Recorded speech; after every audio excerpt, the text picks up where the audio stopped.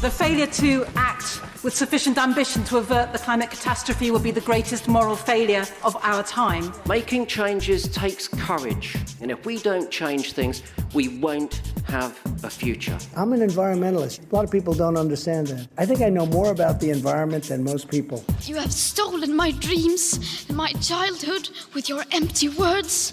Change is coming, whether you like it or not.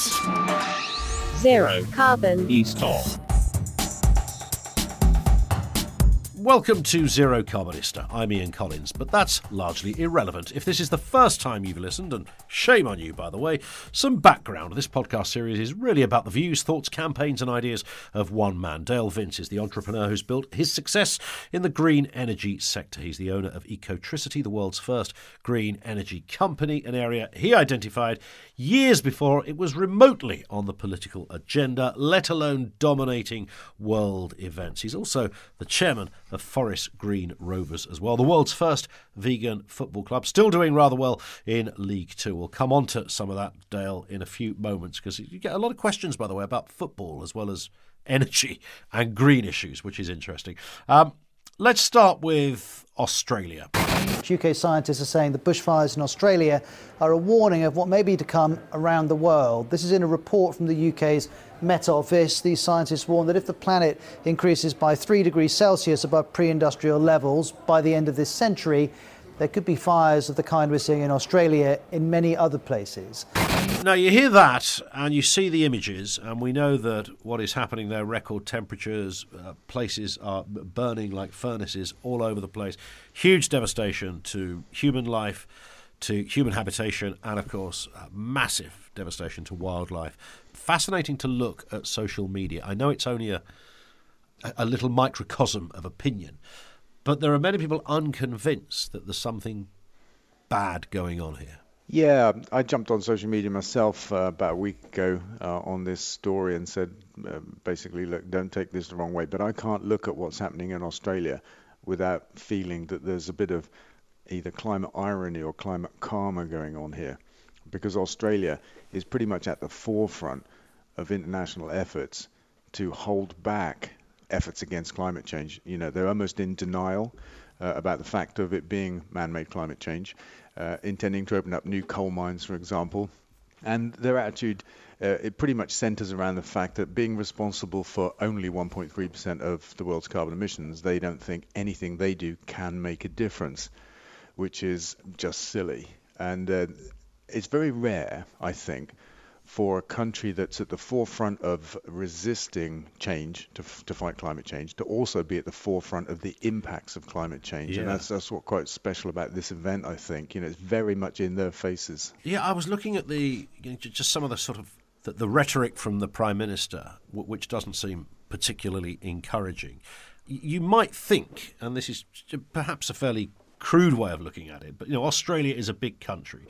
You think of the open airness about it, the outdoorsness of it, the wildlifeness of it, and all of that. You might think, just by dint of its kind of image and what it appears to stand for, that they would be the very antitheses of that argument. They'd be at the forefront of everything. They would want to make sure clean air and the great outdoors and all that goes with it was first and front and centre, really, to everything.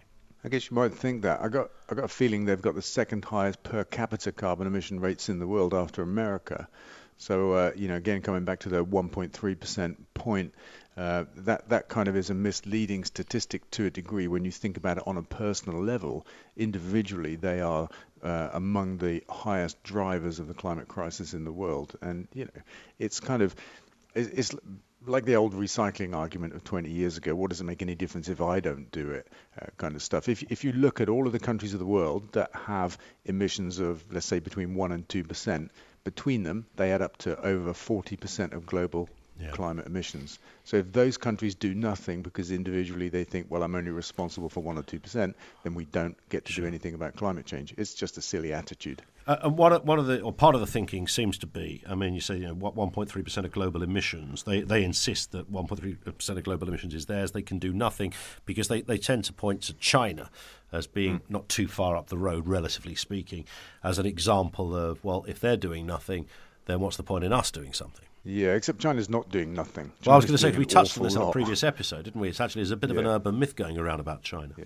It's wrong to say that. I mean, China has big emissions as a total. In terms of per capita emissions, they're very low. And if you look at what China are doing in installing renewable energy, windmills in particular, I think they've got tens of thousands of electric buses on the roads. And China doesn't just use this technology, it manufactures and exports it to the rest of the world as well. I would say China is probably at the forefront of action against climate change. Now, that is fascinating. I think lots of people listening to this for the first time, because it comes up all the time. People mention China, then they mention India, and they mention those two big economies and growing economies that are at the forefront of quite a lot of tech and energy and all sorts of other things. And they constantly come up as being the pirates of the piece, as it were, that are more responsible than anyone else. But in fact, your contention here is that China is possibly, leading the way even. I think so. You can look at the total emissions of a country, and yes, China is one of the biggest emitters in the world, but you've got to look at the fact that there's 1 billion people that live there. And then you've got to look at the per capita emissions, the individual emissions, and you see they're among the lowest in the world. And we have to take responsibility for the fact that in the developed world or Western world or whatever you want to call it, we have high per capita emissions of carbon, and we have to do something about that. Sure. But at the same time, China are leading in the fight against climate change as well, in the deployment of renewable energy, electric vehicles, particularly buses as well as cars. I mean, they're leading the world. And they seem to have worked out what Trump hasn't worked out, that a lot of businesses worked out a few years ago. One of the reasons we have electric cars, one of the reasons that we have all manner of other environmentally considerate innovations taking place. You look at there was recently a big global tech show, and you look at all the kind of green credentials of new inventions, is because people have realized, in fact, you can do, if you like, gentle capitalism can work in tandem with being environmentally savvy, that the two aren't exclusive. Yeah, for me, there are a couple of different issues here. I think there are a lot of people that identify the need to fight climate change, the green tech that we need to develop and deploy. They see that as a business opportunity. And these are conventional business people that are driven in that conventional way to pursue money. I don't have a problem with that if they're working on green tech and solving climate change and pursuing conventional capitalism at the same time. But the second issue I see in all of this is the changing nature of capitalism and of business, the increasing number of businesses around the world that don't pursue only money, that do pursue environment outcomes, social outcomes as well, and aren't driven by that singular purpose of just making money. And I do believe that we have to change capitalism as it's become. I don't think it's how it started, but we have to change it from something that singularly pursues money above all else and bring in the environment and people as the goals of good companies. I think that's starting to happen, and it could do it happening on a bigger scale. But at the same time, if conventional profit-seeking companies pursue green tech, I've got no problem with that either. Yeah, it's interesting. If you read any Adam Smith, I don't think, the original template of capitalism was not meant to be just a greedy bastard with no conscience. I don't think that was ever meant to be the intention, but of course it's been usurped over the years, maybe. No, I think it's a real problem. If you pursue only money, then you make mistakes. You do bad things. Yeah. You have to, because you pursue only money at the expense of everything else, quite literally. We've got lots of questions coming in here. Vicky on Facebook says, my husband and I are doing veganuary. Doing okay so far. How do you live without cheese and milk, though? That's the problem. Come on, Dale. I'm dreaming about them constantly. Nice. I think, cheese and milk are kind of like, one of the kind of frontier issues for people that want to give up animal products. You often hear of bacon being the thing that meat eaters find the hardest thing to give up. Yeah, I saw that this week. The bacon sarnie turns people back. Yeah. But bacon is pretty good. These kind of mock bacons, they're all right. They're a bit of fun. And I think essentially anyway, it's like having something thin and fried in a bread product. I mean, essentially that's the nature of a bacon roll to me, and that can be faked. Cheese and milk, it is a problem for some people. I get that. There are some brilliant fake cheeses out now, and there are some brilliant nut cheeses which seem to have created an entirely new genre of cheese. They don't try to fake cheese. They're actually kind of nut-based versions. And when it comes to milk, I would say try oat milk, because it's the product that is most successful. for people that want to swap cow's milk for something more environmentally friendly. It kind of most closely approximates that cow experience. My little boy, he's 15 months old and has only ever had oat milk. That's all he knows. Yeah, nice. And that, there's no reason to ever change that now, I guess.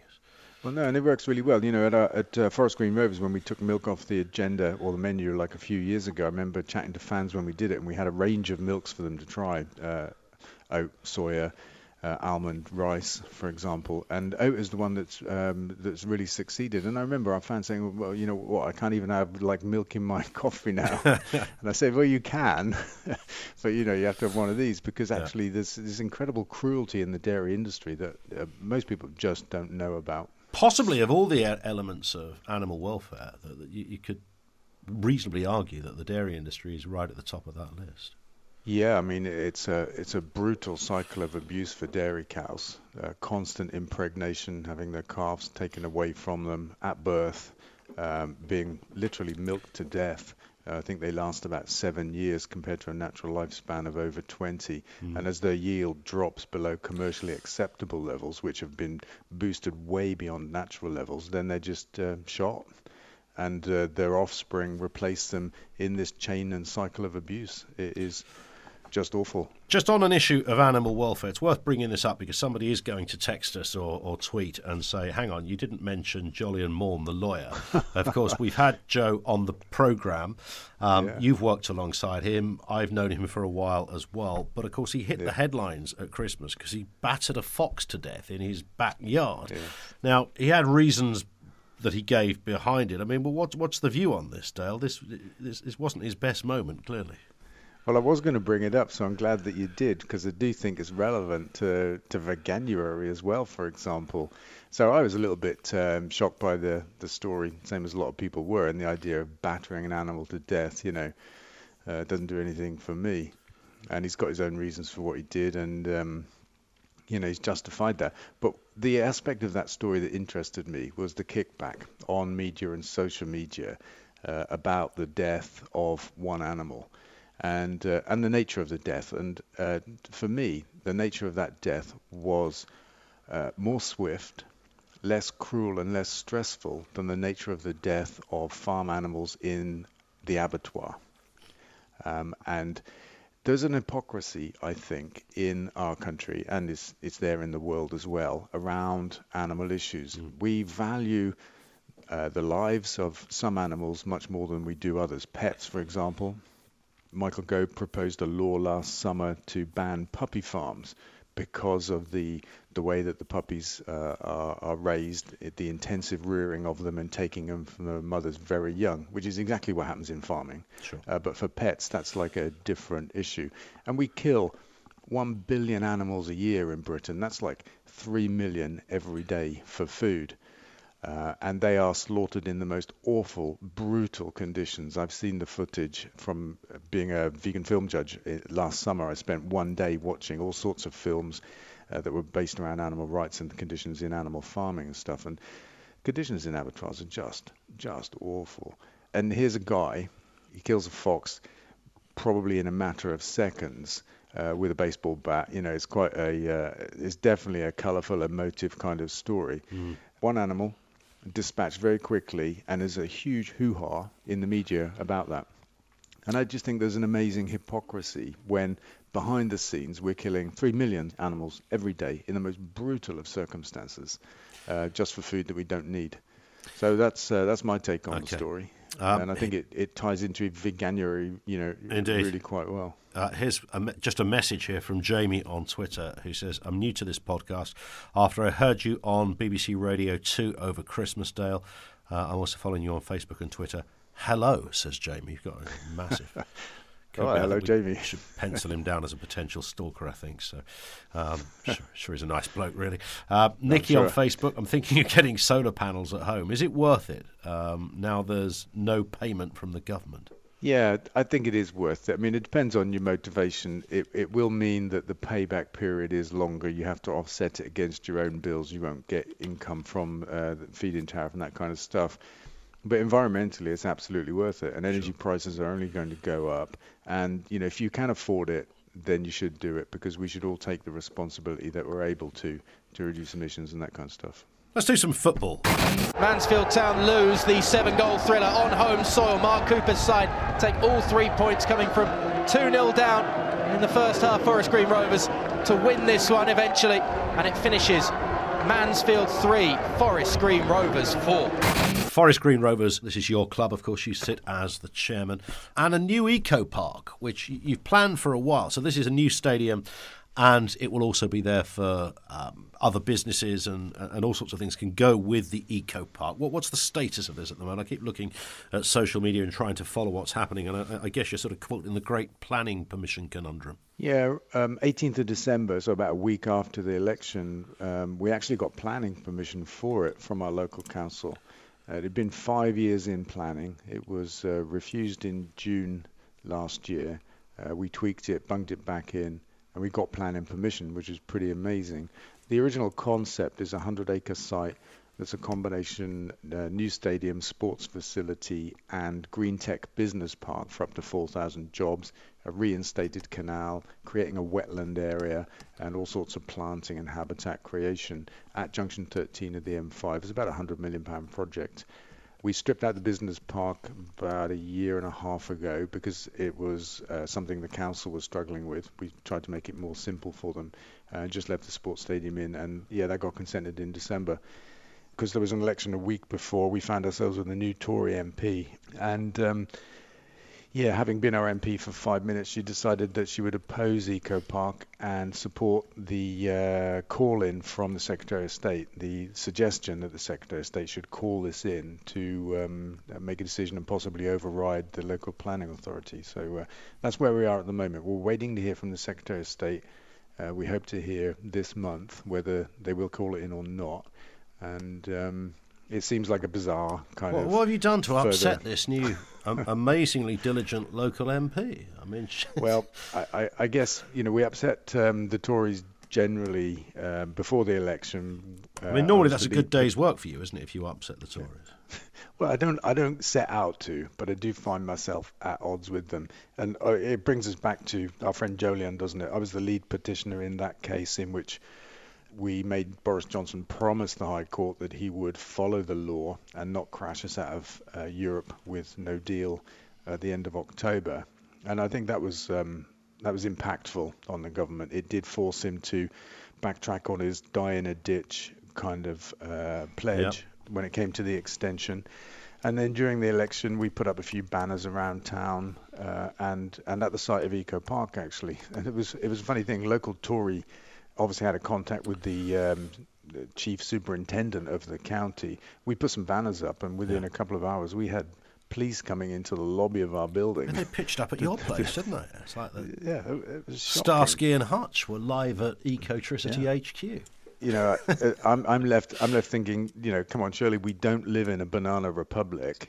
I'm entitled to have political views. I'm entitled to support any political party, and then the government of the day is not going to simply take political revenge. Sure. Well, here's the thing. According to Darren on Facebook, you're not entitled to all of your views, Dale, to be honest. Because he said, I heard you on Jeremy Vine saying that you could save the planet if we stopped eating meat. People like you should be arrested for fake news. So forget getting arrested for your banners. You should be arrested for being a vegan. Yeah, well, let me just say nobody gets arrested for fake news, and I wish that they would. Yeah, maybe that is the problem. This in from Chris. Dale, I drive a Renault Zoe. Why have your new EV pumps not got AC charging? You are the national network, for heaven's sake. Can you just, for those who don't know what that question even means, Dale, can you just explain what's behind the question?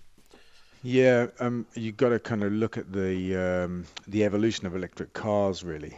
So the first ones on the road in Britain pretty much were the Japanese standard known as CHAdeMO, the Nissan Leaf. We actually began before that with basically a 3-pin plug on the motorways. I think it might have been known as Type 1 in the industry, I'm not really sure. But there are kind of 3 standards in the world now.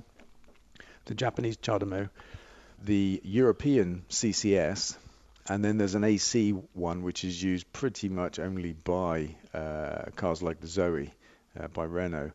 And there's a kind of evolutionary battle going on. AC is being dropped, there's no doubt about it. And in Europe, CHAdeMO is in the process of being dropped. CCS will be the European standard, there's no doubt about it. So when new pumps go in, it's very unusual for them to support AC. And I think at the moment, you'll quite often find charter mode and CCS, but Sure. the way this is all coalescing is towards CCS. It is a problem to have backward compatibility and to support older models of cars. Gotcha. But the manufacturers themselves are going to stop making AC cars, and I think they will stop making charter mode as well. So it's just a tricky position. So it's a kind of bit of a hiatus at the moment. So Ecotricity are the national network for supplying green electricity in those pumps around the country.